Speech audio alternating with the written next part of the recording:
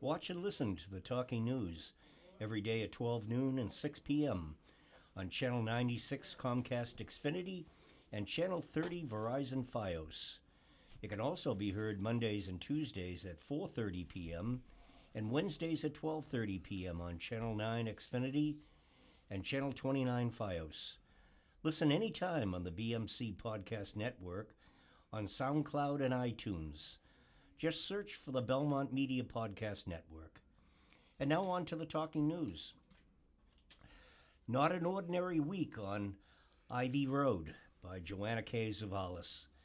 During this time of year, it's not uncommon to see a lot of landscaping and construction trucks around town for home improvement projects.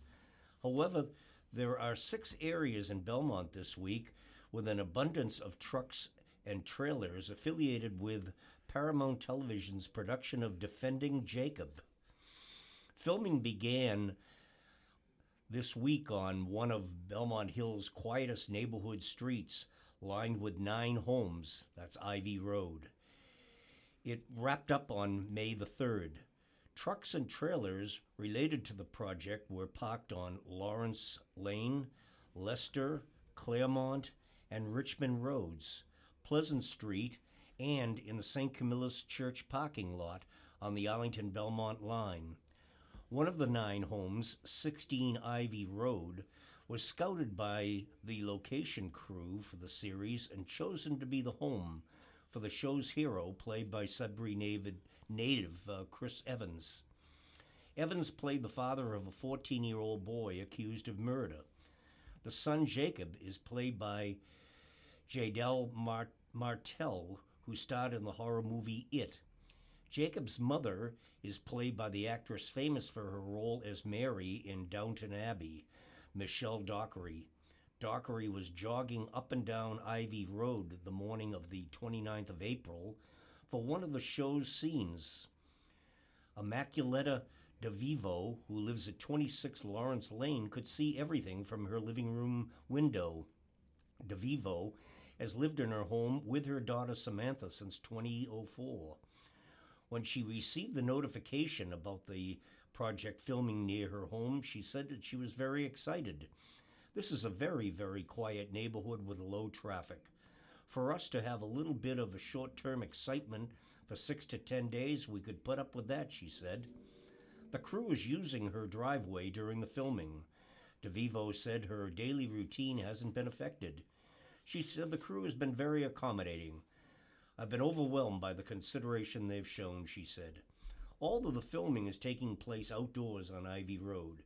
It starts in the early morning and some nights will go as late as 11 p.m. DeVivo said location manager Jeremy Fisk said he would text her and another neighbor to turn on the lights for certain scenes being filmed at night. And now over to my colleague Claire. Thank you, Bob.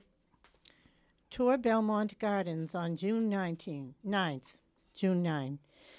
by Joanna K. Zavellis. Looking for an idea for a Mother's Day gift? Tickets are now on sale for the Belmont Garden Club's Garden Tour, 11 a.m. to 4 p.m. on Sunday, June 9, rain or shine. Ticket holders will have the opportunity to tour 9 private Belmont gardens and woodland gardens at the Belmont Public Library.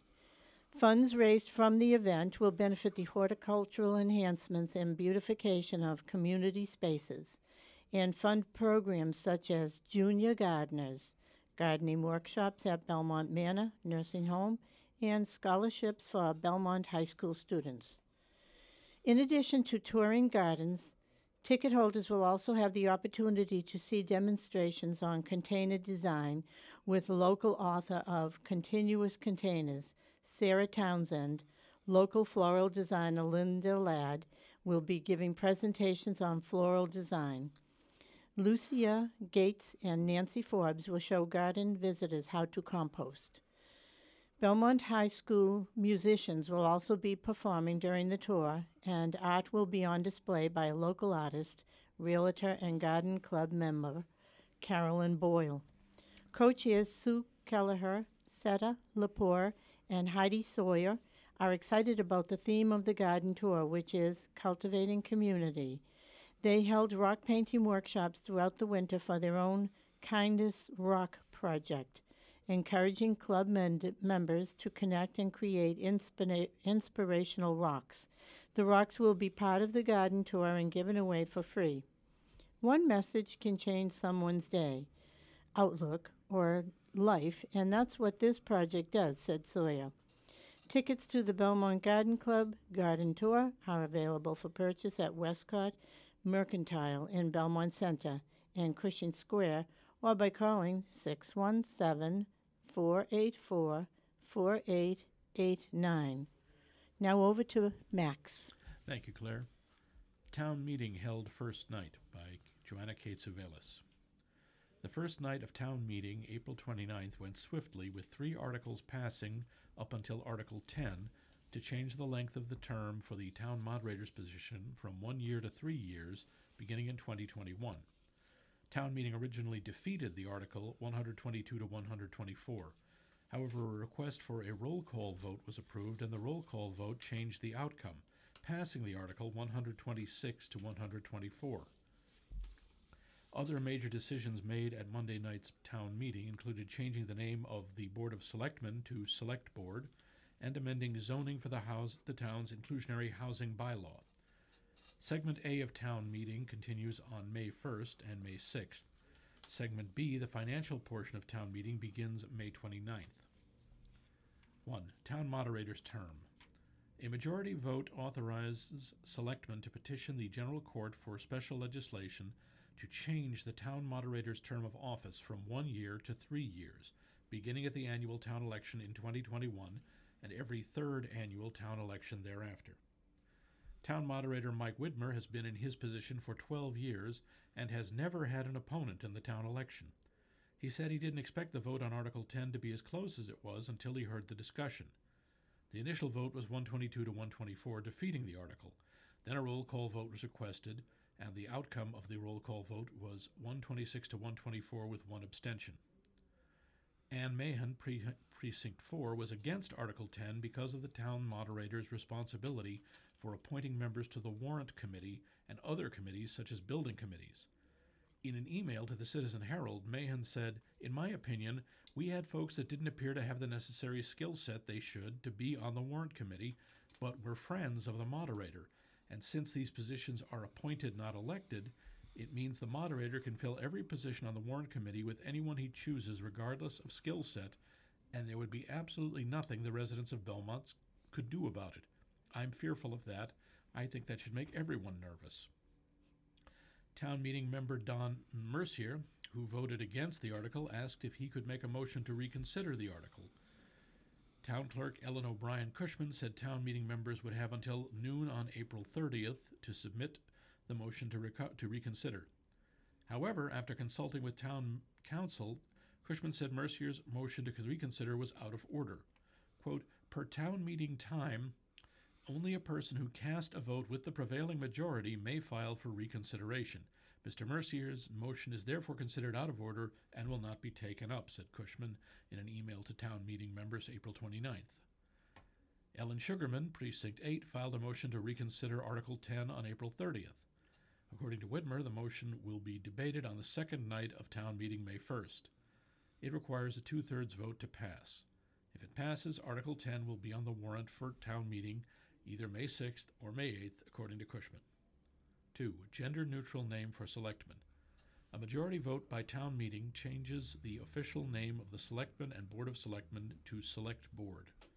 The article initially passed with an electronic vote of 238 to 11. A motion for a roll call vote passed. The roll call vote was 243 to 4, with 4 abstaining. 3. Amend zoning bylaw for inclusionary housing. A 2/3 vote was required by town meeting to amend the zoning bylaw pertaining to inclusionary housing. In the fall of 2018, the Belmont Housing Trust asked the planning board to amend the bylaw, bringing it into alignment with the town's peer communities and to clarify and simplify subsections of the law. The proposed zoning amendment will reduce the threshold when affordable housing is required from 40 units to 20. It will delete a provision regulating mixed-use developments differently, which will simplify the bylaw. It will also provide needed clarity of the cash payment option for sale affordable units by standardizing the requirement for exercising the cash payment option. The initial vote was 224 to 25. A motion for roll call vote was passed. The roll call vote was 234 to 12 opposed and 1 abstain. 4. Amend zoning for bylaw for single resident B district. A 2/3 vote was required by town meeting to amend the zoning bylaw for non-conforming single and two-family residential structures in the Residence B district. Town meeting voted in favor of the article 236 to 15. The changes will ensure that tear-down/rebuilds and additional reflect the current character of the neighborhood in terms of density, mass, bulk, height, etc. Over to you, Bob. Thank you, Max. Papagino's New England Revolution to host contest. Papagino's and the New England Revolution are teaming up to host the Play, Eat, Score contest for a 7th consecutive year. The contest awards 5 local New England youth soccer teams, each year with a surprise visit from a Revolution player and a Papagino's pizza party at their soccer practice, as well as tickets to a Revs home match at Gillette Stadium. The Revolution are proud to team up with Papagino's once again for the Play, Eat, Score contest, said New England Revolution President Brian Bolello. Papagino's is a fantastic supporter and partner of the club, and we're always excited to give some of our young fans a chance to meet and learn from their Revolution heroes while enjoying Papagino's pizza. Coaches, family members, and players are encouraged to enter submissions explaining what sets their teams apart from the rest. Winners will be selected and awarded from April to May. In 2018, Play, Eat, Score program connected Revolution coaches and star players with local youth soccer organizations across the region.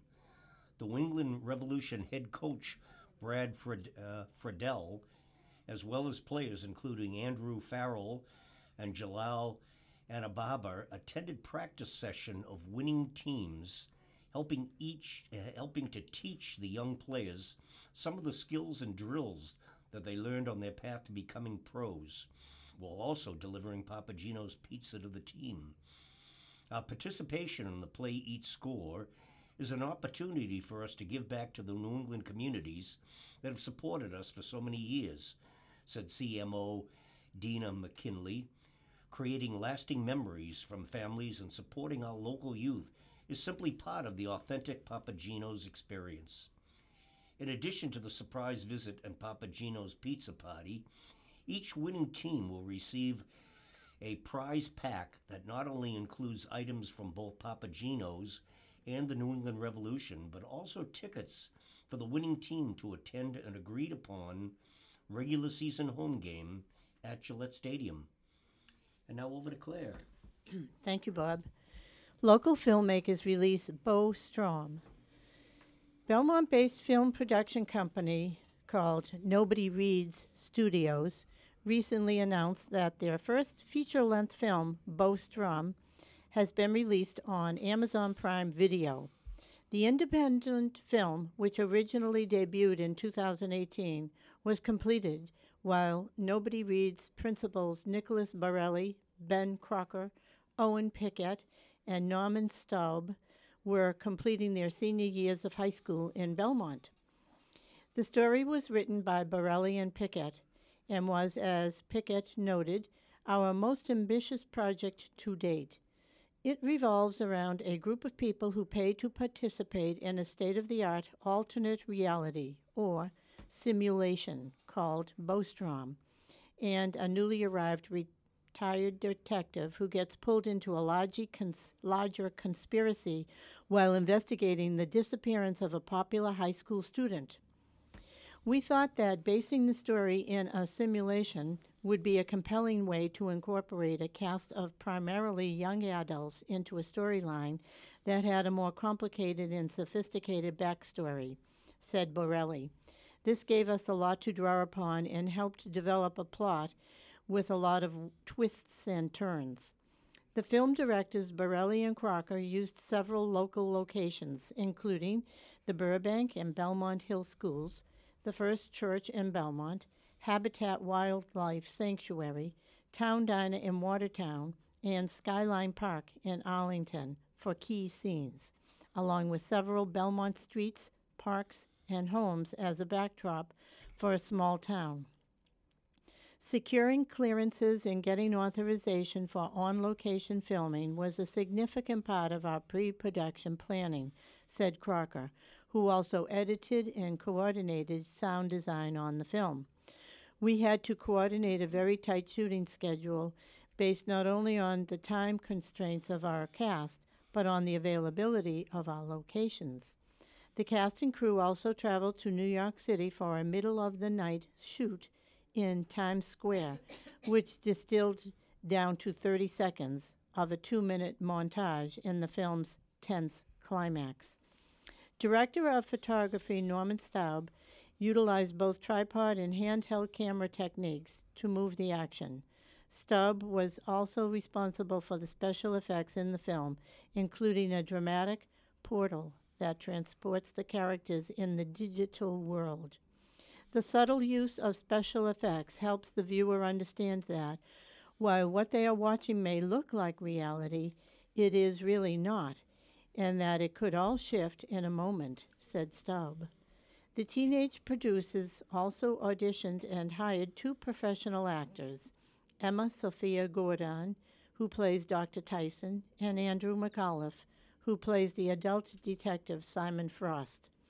But it was primarily Belmont High School students who make up the cast, including Borelli, who plays the teen Simon Frost, and Pickett, who plays a former video game producer who wants a chance to relive his less than memorable high school experience.